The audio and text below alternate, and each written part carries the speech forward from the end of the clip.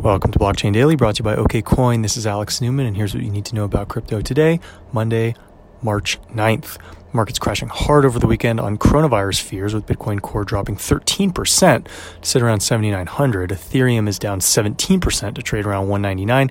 Bitcoin Cash ABC lost 22%, trade around 270, and XRP dropped 13 cents to sit around 21 cents. Over in Asia, in India, Kraken is planning to expand their operations after the Indian Supreme Court recently overturned their central bank's crypto ban.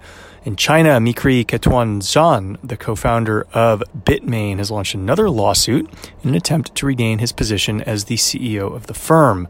Until tomorrow, this is Alex Newman.